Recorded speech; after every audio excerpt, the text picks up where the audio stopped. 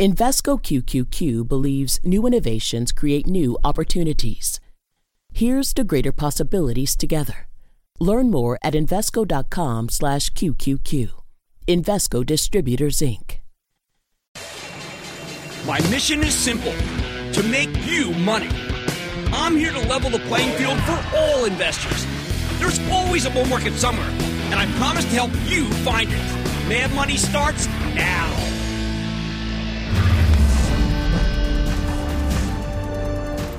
Hey, I'm Cramer. Welcome to Mad Money. Welcome to Cramerica. Other people want to make friends? I'm just trying to save you some money. My job, not just to educate, but to teach, put it in perspective. Call me at 1-800-743-CNBC or tweet me at Jim Cramer. What bounces best? That's what you must be thinking about at this point. After a session where the Dow and the S&P 500 have their worst single-day point drop in history, what stocks make sense to buy in this new stay-at-home era that's been hammering the major averages? The Dow plunging up 1,191 points, biggest point drop on record. The S&P plummeting 4.42%, and the NASDAQ nosediving 4.61%. This is panic, okay? This is what panic looks like, particularly the last 45 minutes. We don't advocate panic because it's not a strategy. You can have all the obvious defensive names. You can talk about the staples. I can do that any day of the week. The stuff you need to stock up on when the outbreak sweeps through the country, yeah, you buy stuff like this, all right? And the stock markets seem to be signaling that that's going to happen in today's lows, last 45 minutes. I think the lows could be revisited. What the hell? This virus has a 3-week incubation period. And so we'll probably see more and more people getting sick. People who, of course, never went to China, which is always scary now, right?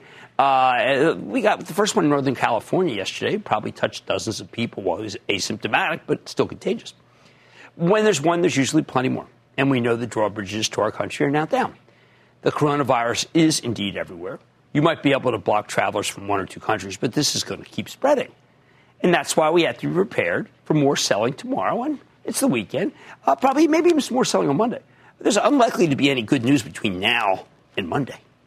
The CDC is now saying it's not if, but when. There's a lot of, I would say, discord at the top levels of government about what to say and what not to say.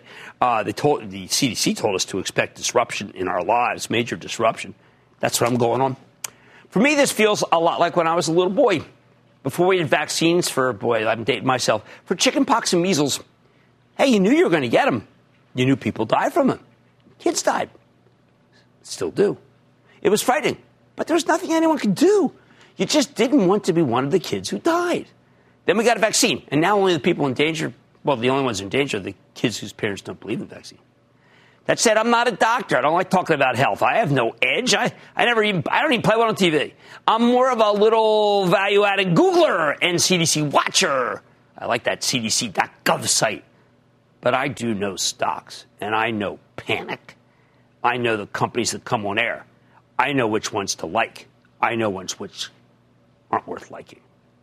More important, I know what oversold is. And we are double-digit oversold on the S&P oscillator I follow. It's been wrong only once in 30 years to start buying. 1 in 30 years. That was during the financial crisis. Do you know that we had 88% decliners today?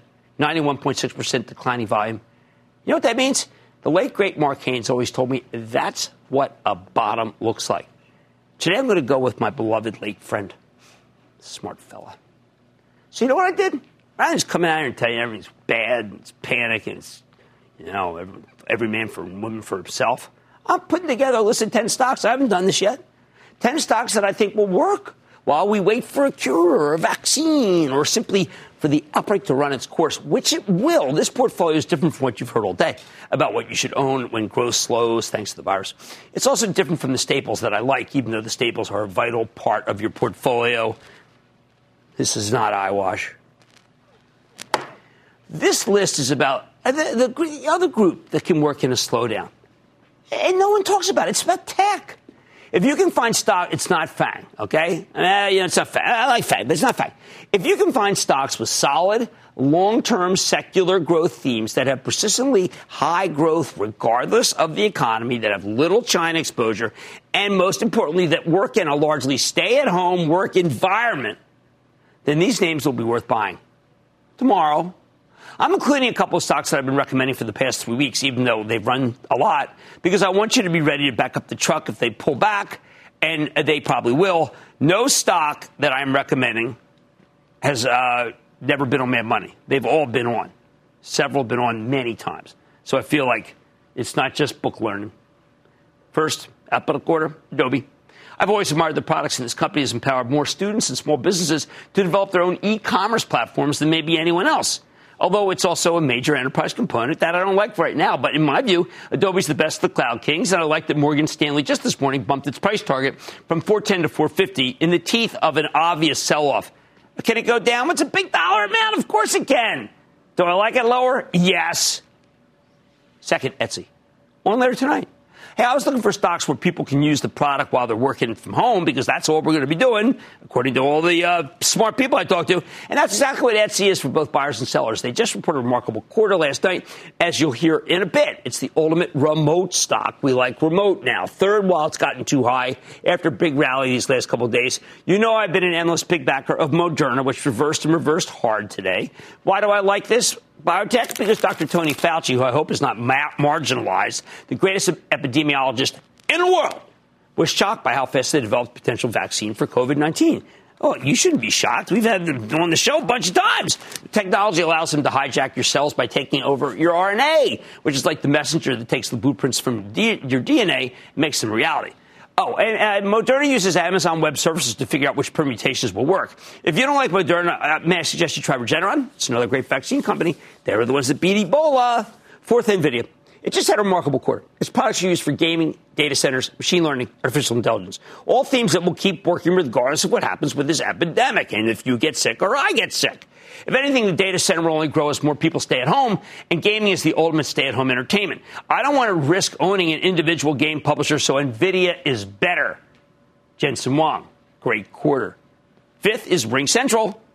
Some on our staff say, RingCentral, how can I help you? Because it's a cloud-based communication software play. Businesses bring in RingCentral so their employees can stay in touch with customers wherever they are and whenever they are and however they want to be reached. Well, isn't that what this is about? This is a stay-at-home company. No wonder it rallied today. I'm blown away by this business, by Vlad Shmunis. He's going to impale the shorts. Couldn't resist. 6, Shopify. Okay, this is another small business empowerment story. So many people who work and sell their products from home use Shopify to do it. So you have to say home now. It's like, duck comes down, you have to say home. They're the ultimate e-commerce facilitator. Right now, you're getting a brutal exogenous pullback in the stock. I think you can start buying it right here. I like that they're Canadian. 7th is Square.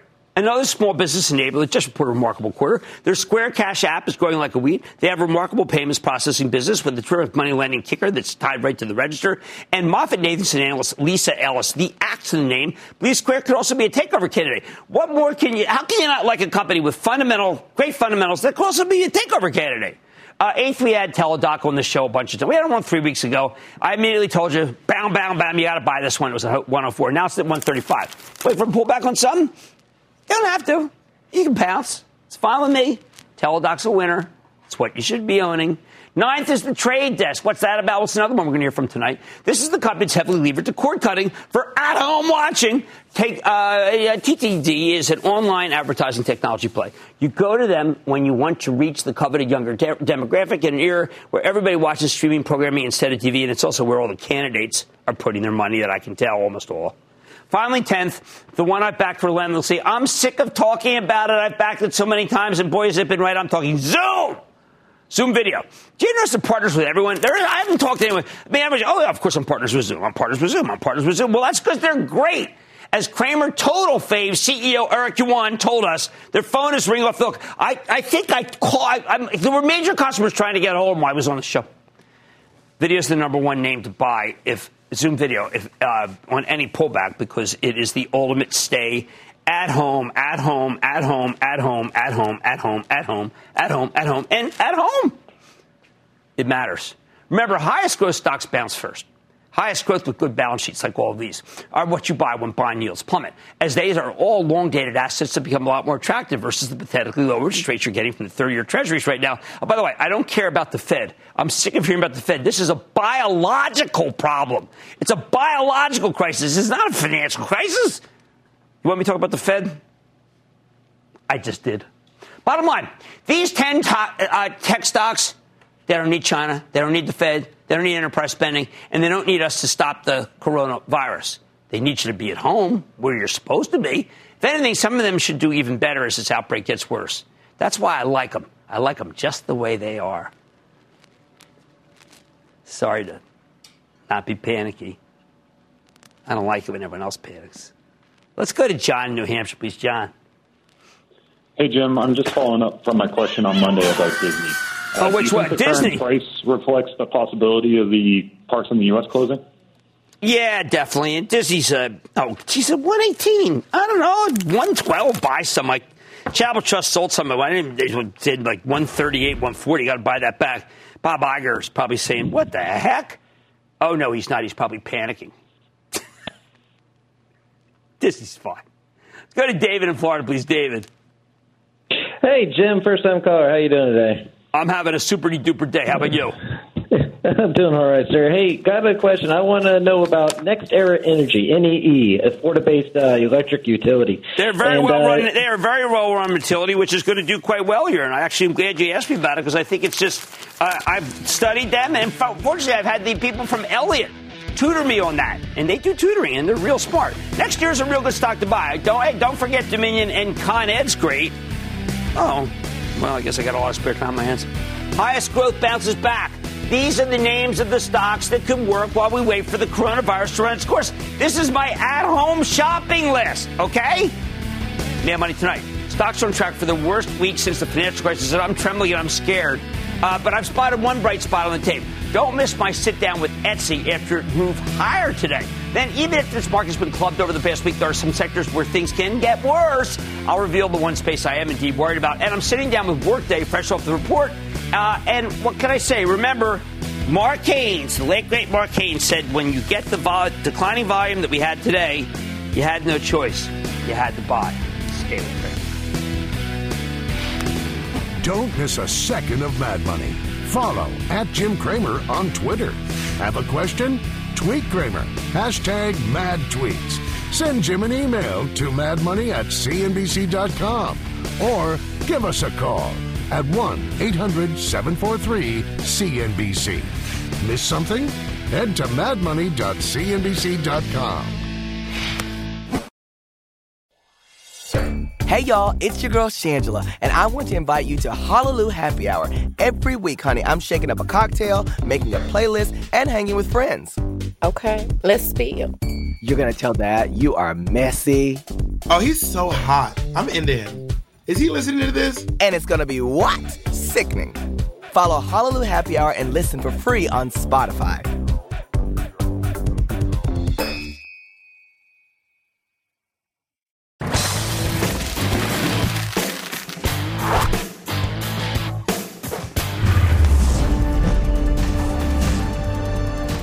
Remember, people are panicking. We buy panic, not sell it. In the midst of yet another sea of red, there were a few flashes of green, stocks that managed to work their way higher despite the gravitational pull of this tape. I mean, can you imagine what it takes to have a stock go up on a day like today? The most impressive, by far, Etsy, the online marketplace for handicrafts with a stock that surged nearly 15% thanks to a phenomenal quarter. Now, Etsy is one of those rare growth stocks that was down substantially from its highs before the whole viral meltdown got started. This is a long-time Cramer fave that's made people a lot of money.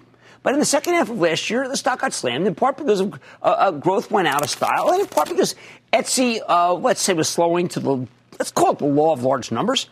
Last night, they reported results that felt much more reminiscent of the Etsy of old. The company earned 25 cents a share when Wall Street was only looking for 16 cents. Higher than expected sales, up 35%. Robust gross merchandise volume, up 32%. These are incredible numbers, people.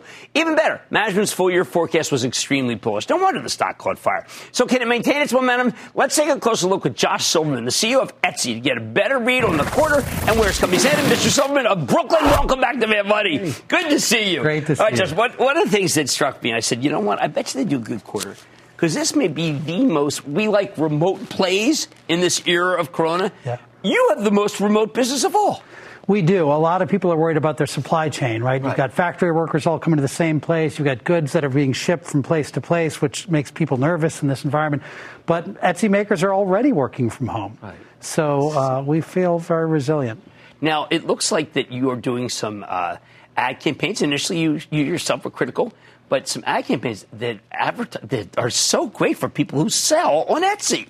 Yeah, we're really excited about TV. I mean, the opportunity for Etsy is huge, and we've been investing for some time in channels like Google, which have been working well, but we're really excited about TV because it gives us the opportunity to tell the story of Etsy. And in the fourth quarter, we were really excited about the results, so you'll see us do more and more TV in 2020. I was going to say, it's pretty self-fulfilling, right? I mean, it's a virtuous circle when you advertise in terms of bringing out people who really have creativity within them. Yeah, it really is. And, so many people have shopped on Etsy and had a really great experience. They just don't know when to think of Etsy.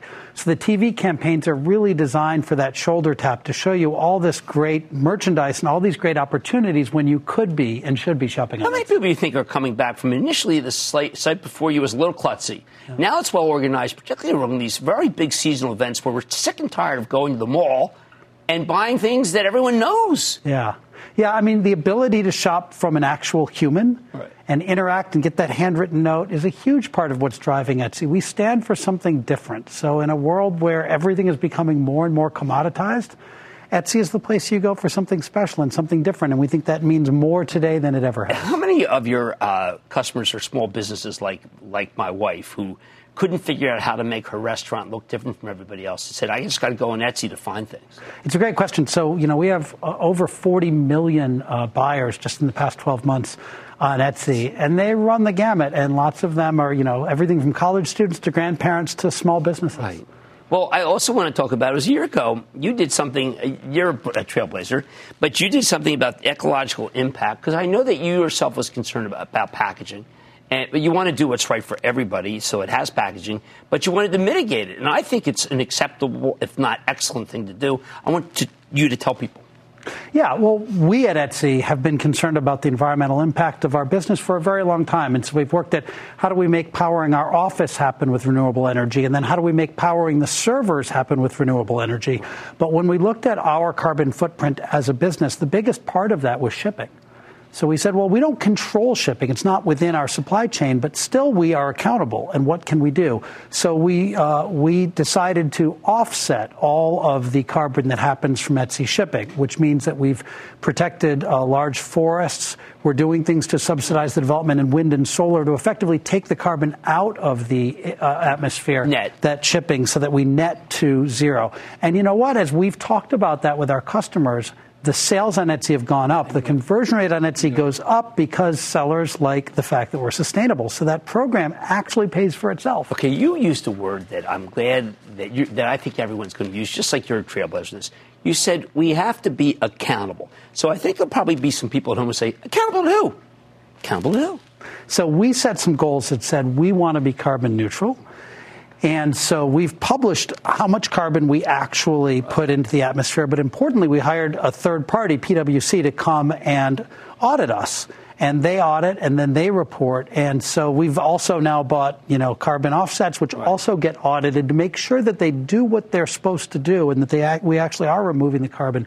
So the point about signing up to hard targets, publishing them to the world, and then letting the world hold us accountable, we think is very important. And then in terms of another thing that you do right that I always like to bring up, because when you get blow away numbers, I like to think, well, who's getting the big money? A disproportionate number of women who are successful through Etsy. Absolutely. 87% of sellers on Etsy are women. And, we think Etsy is the easiest path to entrepreneurship for anyone. With 20 cents and creative energy, you can start a shop on Etsy. And you can run it from your living room and sell to the entire world. One of my favorite CEOs is Shantanu Narayan from Adobe. Yeah. He always says the reason why he likes what he does is because everybody has a little creativity in them, and the web has allowed them to bring it out. How many of these people do you think would be able to have their creativity produce actual results if it weren't for Etsy? About 90% of our sellers say that we were the first place that they went and sold. So we are the on-ramp to Before, was it a hobby? What was it? It's just hard. If you're going to open a brick-and-mortar store, you've got to pay for rent. You've got to pay for merchandise. It's difficult. And with Etsy, all you need to do is make a few samples of your product, spend 20 cents a listing, put it up for sale on Etsy, and then allow the proceeds from that sale to fund the next sale to fund the next. That's right. And I'm so glad you mentioned about the letters. I know that you're back and forth with the actual manufacturer. Yeah. That's a new thing. It's like probably was 100 years ago. Our mission is keeping commerce human. And in a world where people feel more and more distant from manufacturing, the idea that you buy from the person who actually makes it and you form a relationship with that person, which, by the way, has real value because she can customize the product for you. Absolutely. I love that, but can you do it in short sleeve instead of long sleeve? Or can you do it in silver instead of gold? Can you put my initials on it? Or people who aren't as thin as others. Whatever works for you. Almost everything on Etsy. Over 63 million things for sale on Etsy, and almost every one of them can be customized or personalized for you. That's why I love Etsy. What can I say? Love what you do. That's Josh Silverman, CEO of Etsy, with the blowout quarter, and you know why. And by the way, can we just say again, accountable to the earth. That money's back there. Support for this podcast comes from Pluto TV. Need an escape? Drop into Pluto TV for a world of free TV. Stream hundreds of channels and thousands of movies and shows all for free. Yeah, free. No subscriptions, no fees. Binge on 24/7 channels of Narcos, CSI, Star Trek, and everything from hit movies to the latest news, comedy, live sports, and more. Download the free Pluto TV app for Android, iPhone, Roku, or Fire TV and start watching now. Pluto TV. Drop in. Watch free.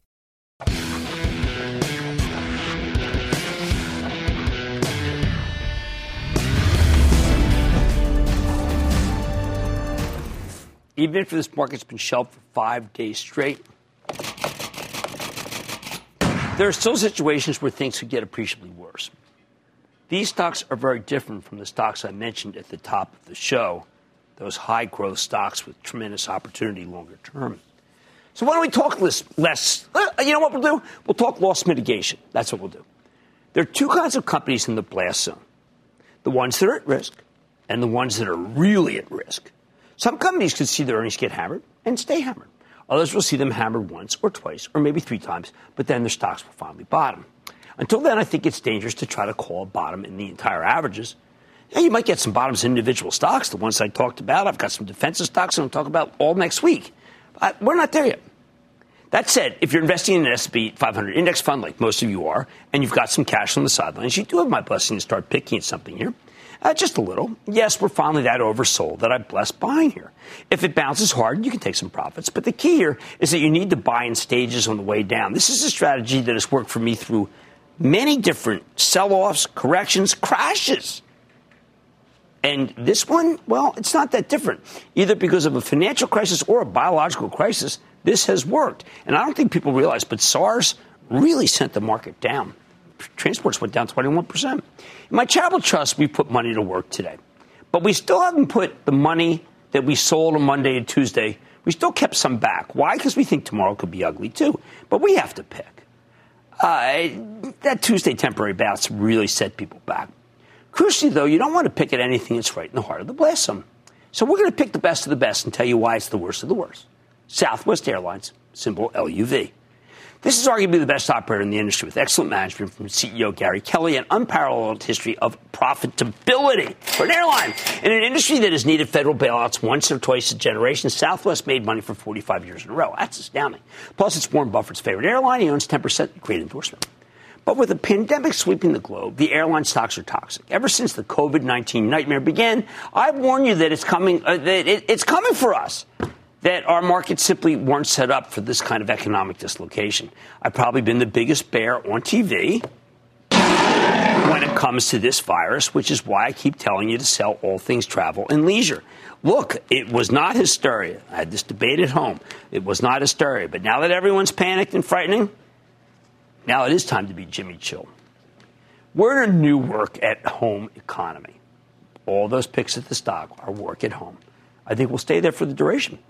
The airlines have me worried, especially worried, because people don't want to travel during a pandemic. On top of that, Southwest, in particular, was already being hurt by the 737 MAX grounding. And it doesn't help that oil spending has plummeted as they do a lot of business in Texas. It's just a terrible time to own this stock. So when Warren Buffett came on our air Monday morning and told Becky Quick that he doesn't want to buy the rest of Southwest, I reiterated that stock was a sell. At the time, it was at $55. Now, with the coronavirus outbreak worsening, we've got a new super spreader in Northern California, probably the first of many, and Buffett's not buying. You've got to conclude that the estimates are definitely too high, despite oil being much weaker, jet fuel. Sure, Southwest has now pulled back 46 and change from Monday when Buffett said he likes the group, but it's still up substantially from where it was trading before President Trump passed that huge tax break. Why should Southwest be, say, at 46 instead of, say, 42, where it was trading when Trump got elected? I don't know. I can't give you a good reason. It doesn't have dividend support. It will need all the cash it can get its hands on to stay liquid in the face of a global recession, although it's been very good about repurchasing its shares. So what holds Southwest up here? But that it's a great company? I think it's only trading at these levels because people believe we'll somehow stop the disease, either with a vaccine or containment or a treatment that works, and the stock won't go lower. I don't know. That means the stock can keep falling to me until somebody comes up with a cure. Sure, it can get oversold when I believe the market can bounce here. It can bounce when Boeing gets permission to fly the MAX again soon, which I hope is coming. Otherwise, though, I can't think of a reason to own Southwest Air right now. There's too much risk. And again, I'm picking on Southwest because it's the best of the best. You don't want to own any airlines here, just the way I feel about all parts of travel. So now go back to Buffett. He told you on Monday basically not to sweat the small stuff. That you don't flit, you invest. But Southwest that day, you're now down. Call it 1/7 of your investment. Long term, not much. Short term, you're furious yourself unless you're a billionaire. And then you said, well, round the error. I'm not a billionaire. You're not a billionaire. If you didn't buy it then and bought it today, well, you got the edge over the guy who watched Buffett on Monday several thousand points ago. And this is the crucial but. Will you have the edge over the guy who buys it next week or the week after? I doubt it. So should you sell some? Look, Southwest is the kind of stock that's really at risk, which means, yes, I would sell some because I want to be the guy who buys it a few weeks from now at a much lower level. Not today. Even with oil breaking down here, not today. How about Remus in Ohio, please, Remus? Hey, thanks for taking my call, Jim. Booyah. Booyah. Well, I don't normally buy stock in companies that have IPO'd in the last 12 months. However, I do see a lot of similarities between Uber and companies like Tesla and Facebook. Over the next 3 to 5 years, do you think Uber's a good purchase based on the market sell-off and the change in competitive landscape? Yes. Yes, I do. Stocks come down big. It's not going to go away. The market hates Uber right now. It's obvious that Uber could lose another 10% of its value like that. But I do think that Uber, and the way you describe it long-term, that makes sense to me. All right, look, there's at risk, and then there's really at risk. I don't want you to buy airlines or travel stocks. Not yet. If you own them, there's better stuff. Much more Mad Money ahead. The Dow was down over 2,500 points this week in a sea of red. Are you missing some key earnings stories taking the tape that makes sense to me? Have no fear. I'm talking Workday, fresh off the report. Then there are plenty of software companies that can potentially hold up in the event of a corona-induced slowdown. And I'm eyeing one that I talked about at the top of the show. Trade Desk. We're going to speak with the CEO. And all your calls rapid fire in a very sobering edition of the Lightning Round. So stay with Cramer.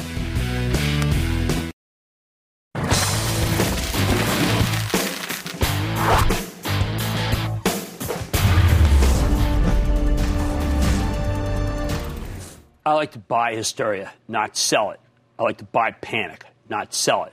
We are trying to make sense of things for you here tonight in the face of this incredibly difficult but panicky tape. Top of the show, I recommended a bunch of fast-growing cloud stocks that rarely ever come in, because these are often the first names, though, to bounce back from any hideous market-wide shellacking, biological or financial. I may have another one for you, and it's Workday. You're familiar with it. It's the software as a service company that helps businesses automate lots of back-office jobs, especially in human resources and financial management. I've seen it at work. It saves money. Workday is one of our cloud kings. It's been a huge long-term winner. But last July, they missed numbers, and the stocks never really recovered. Tried to bounce over the past couple of months, but then the coronavirus hit.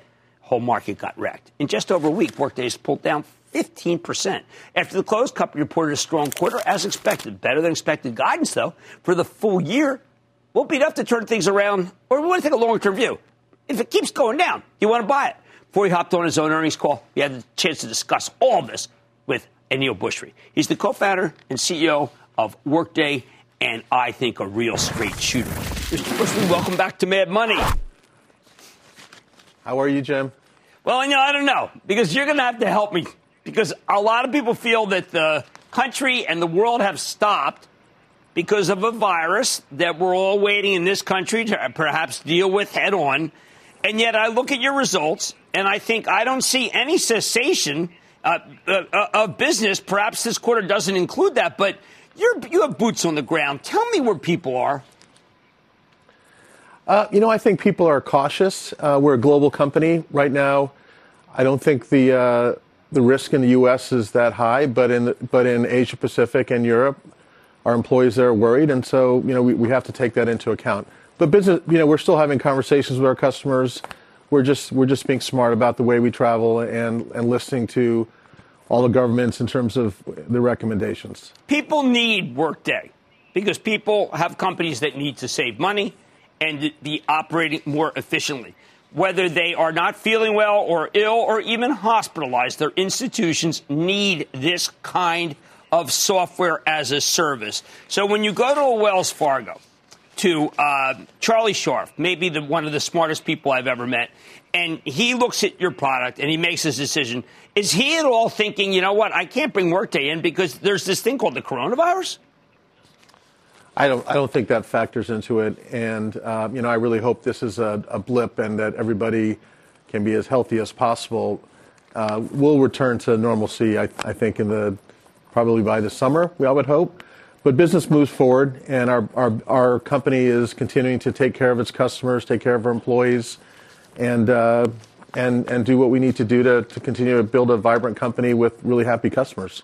You take an outfit like Southwest, you've got Gary Kelly, I think the foremost executive in the industry. But he also has problems with travel because of Corona. He also has Boeing issues because of the 737. And he's got Permian issues because of slowing down in oil. Why does he need new software with all of those distractions? Well, I think in the case of both Gary and Charlie, they're two of the best CEOs in the industry in America, probably in the world. And they're focused on transforming their employee experience. In both cases, they want to make sure their employees have access to the best information, best career opportunities, and they have a long-term view on how they're going to build their companies, and Workday is very fortunate to be a part of that. Now, when I think about Workday, I think about what companies are actually doing, which is figuring out a way to both do human capital management but also do finance. How many are taking the suite, and how many are just you get in one way this time at least? Because this was such a strong quarter for you. What's the preponderance, suite or human capital, and then hope to get finance? Well, this past quarter we had our best quarter ever for financials by far. It was our best quarter for the Adaptive Planning Cloud. It was the best quarter for our Prism Analytics. So the office of the CFO it really picked up in this past quarter. And we had a number of accounts that actually bought finance before HR. But if you were to look at our mix, about 1 of every 4 customers has bought the full suite. And that number is growing. All right. Now, I'm used to Oracle saying to me after, and some is, sadly, is the late Mark Hurd, who's a competitive guy that we all knew, but saying, you know what, Workday's not winning nearly as much business as you think when there's those takeovers. They're trying to figure out what system Workday's losing. I have not seen you lose a big client. Maybe there was a big, at one point, QSR, quick serve restaurant chain that somebody told me that you may or may not lost. But give me the ratio of what you're winning in the ones that are up for bid. Anywhere, depending on the competitor, from 2 out of 3 to 3 out of 4. And that's been very constant for the past 4 or 5 years. And, it is all about creating value for our customers. We have the ability to take our customers live in a quick time frame, and 70% of our customers, especially the large ones, are in production. And no one really else has those proof points. Okay, now, you are a person, and I know you're a person of touch. As is your team. I mean, you like to get together. You like to introduce people to Workday outside and inside. I know when I see you on the street, I always think, well, there's a Neil. And Neil is a personality and a force. But you had a sales kickoff meeting, an internal event that you couldn't do in the typical fashion. And this is because of coronavirus. Does that not affect someone like you who is really supercharged in getting people motivated? We have an ability to deliver the same content via technology. I'm a big fan of Zoom and WebEx. These products are great. We'll get our chance in the not-so-distant future to get everybody together again. But, the reality is we're a global company and we're an inclusive company. And if our European friends and our Asia-Pac friends couldn't make it, it really is not a great sales kickoff. And so we'll wait until we can bring them all together. And your big event, I mean, I have to believe that has always been a way for people to get together, talk about what they like about Workday, meet your people, give a great feel. What's the prospects that could be off? Oh, I think by the fall, I'm guessing that we'll be in a much better place. I'm an optimist, but just watching the patterns of past viruses usually tails off in the summer. I think at some point we'll see a vaccine. And I suspect we'll be absolutely fine by the fall. Well, good. I mean, a life goes on attitude is not such a bad attitude to maintain. And Neil Bushry, thank you so much for coming on Mad Money. Thank you, Jim. All right, there we go, guys. These are the kinds of, this is a Cloud King. You need the product, whether you're feeling well or not. And he's the co-founder and CEO of Workday, which we've championed for a very, very long time. Mad Money's back after the break.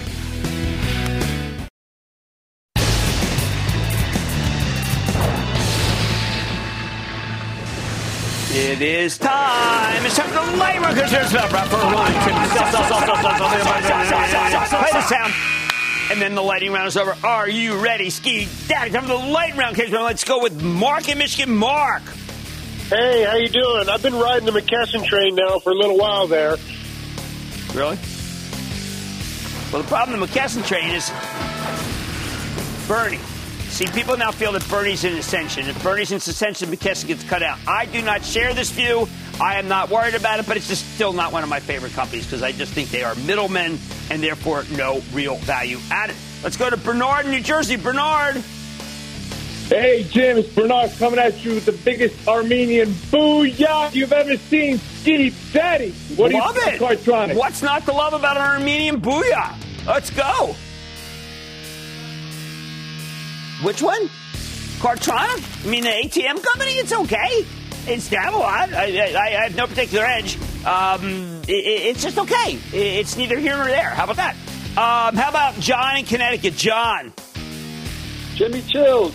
Yes. John from Bethel, Connecticut. Thanks for all you do for us. Oh, you're welcome. Alerts member. And I've been waiting to get into Boeing forever. I'm looking at 280. Is that a good price? Well, I think it's a moving target, Boeing. I do believe that they're probably going to get approval for the MAX within, let's say, the next 2 months. So you do want one. So what you do, let's say you wanted to buy 200 shares. I would buy 50 tomorrow, and then I'd wait 25 points. And if the worst that happens is it goes up, and you have a quick game. Let's go to Chris in California, please. Chris. Hey, Jim. First time, long time. All right. Guess I'm supposed to say booyah, so booyah. Booyah, that's well done. You do, really. Yep. Hey, listen, just like coronavirus, 5G is still coming. What are your thoughts on Xilinx? They were in the wrong part of 5G, actually, and that's why the stock keeps going lower. At this point, it's a little absurd to sell, but just understand that 5G is completely on hold, and the people who own the stocks are frantically trying to sell them, and Xilinx is still frantically being sold, even though I recognize there could be some value there. It is not my cup of tea when there's so many other great semis going down.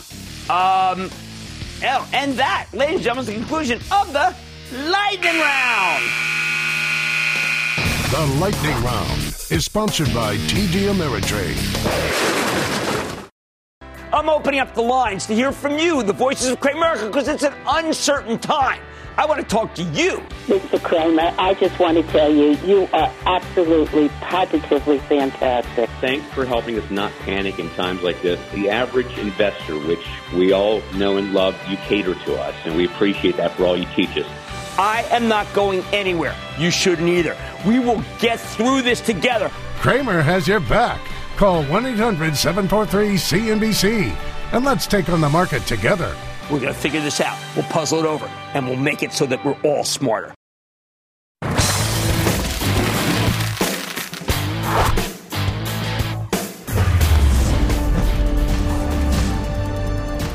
As we watch the tape continue to nosedive, remember there are a lot of software companies that can potentially hold up just fine, even do well in the event of a coronavirus-induced economic slowdown.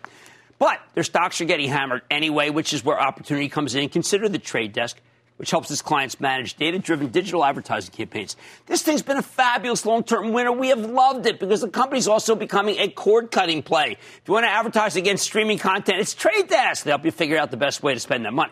At the end of last year, the stock was trading at 267. But last Thursday, it has surged to 323. But thanks to this market-wide sell-off, TTD has given up all those gains and then some. It closed at 250 today. Tonight, though, Trade Desk reported, I think this may be the moment of truth. While the company blew away the sales and earnings estimates, they also gave conservative guidance for both the next quarter and the full year. Why? Because they're making aggressive investments to expand into high-growth areas like connected TV, data-driven advertising, and the rest of the world. A year ago, Wall Street would have loved this kind of quarter because investors wanted growth at any cost. But now they've become a little more skittish. I think that is so wrong. A company must invest for the long term to win. Let's check in with Jeff Green. He's the founder, chairman, and CEO of the Trade Desk, and one of our favorites to find out more about his quarter and the company's prospects. Jeff, welcome back to Mad Money. Thank you so much. I'm glad to be back. Jeff, I tell you, people just say, well, the world stopped, nobody's doing business. But one thing I see are endless advertisements on my PC and when I stream for presidential candidates. How do they know they're advertising? I bet you they give the money to you. Yeah, we're having an amazing start to our 2020. And you'll note from today's guide that we're just feeling really great about our Q1. We're feeling really great about the year, of course, as well, and that's largely driven by political advertising. So I'm really excited, even though it's low single digits in terms of percentage of our customers. It is an amazing addition to the year for us, and really excited to be representing nearly every presidential candidate on both sides of the aisle, as well as all sorts of local candidates as well. So we're excited to be participating in what we think is a very important process, and excited for the just yet additional tailwind that it represents. Okay, well, I don't know whether there's advertising candidate privilege, but why the heck? I see a Mayor Bloomberg ad no matter where I go. I don't know. I mean, is that Trade Desk? We're definitely representing nearly every presidential candidate, so it could be. All right, fair enough. I appreciate you have to be discreet, but boy, I can't get away from the guy. And now, let me ask you something. We have been saying, if you want to play cord cut, you know we've been saying this, at Roku's overdone. The fact is that the companies I deal with, and I know from advertising, they're great companies, but they don't know how to do it. And they don't want to be captive to two different companies that really are evil empires. They're going to Trade Desk, correct? That's exactly right. So, you know, Google has nearly 75% market share in search. Facebook has something close to that in social market share. But in connected TV, it's much more fragmented. And what many advertisers have discovered recently is that the rest of the internet is very big. And that is especially brought on by connected TV. So because connected TV is so fragmented, there is this huge opportunity for advertisers to come to us. So if you want to advertise on Google, you go to Google. If you want to advertise on Facebook, you go to Facebook. If you want to advertise on the rest of the internet, you come to us, and that's where we're providing the most amount of value. Well, one of our themes tonight, as everyone, we'd been very bearish, and I think when my wife watched the show, said, "Jim, you're hysterical about this illness." Well, now everyone's talking about the illness, so I'm not as hysterical. I'm trying to find opportunity that the market's down. Does the Trade Desk have anything whatsoever to do with the coronavirus?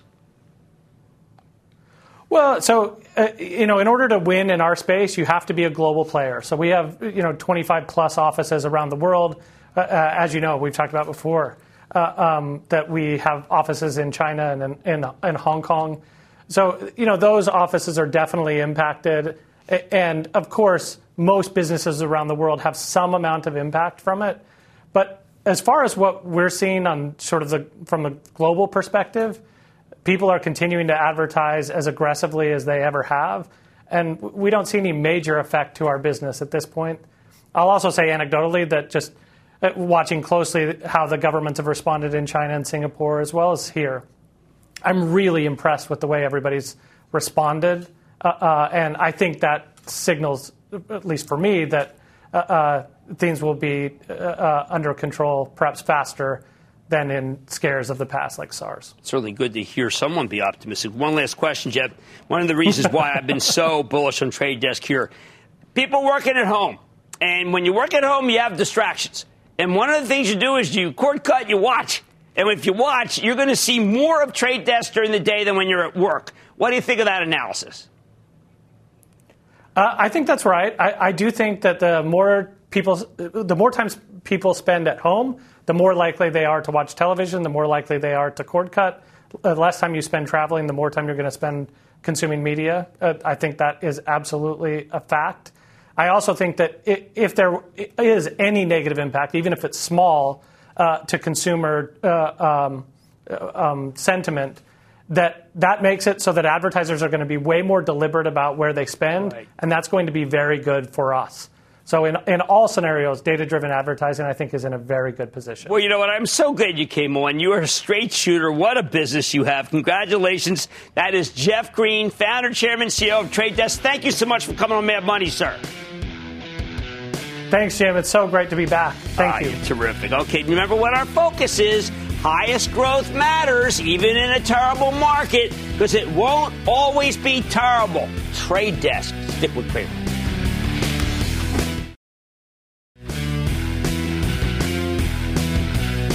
Like I said, there's always a bull market somewhere, and I promise I'll find it just for you right here on Mad Money. I'm Jim Cramer, and I will see you tomorrow. 1980s New York. 5 titans redefined the American dream. Helmsley, Boesky, Gotti, Trump, Giuliani. Greed was good, and they wanted it all. Empires of New York, narrated by Paul Giamatti. Series premiere November 29th at 8 Eastern, only on CNBC TV.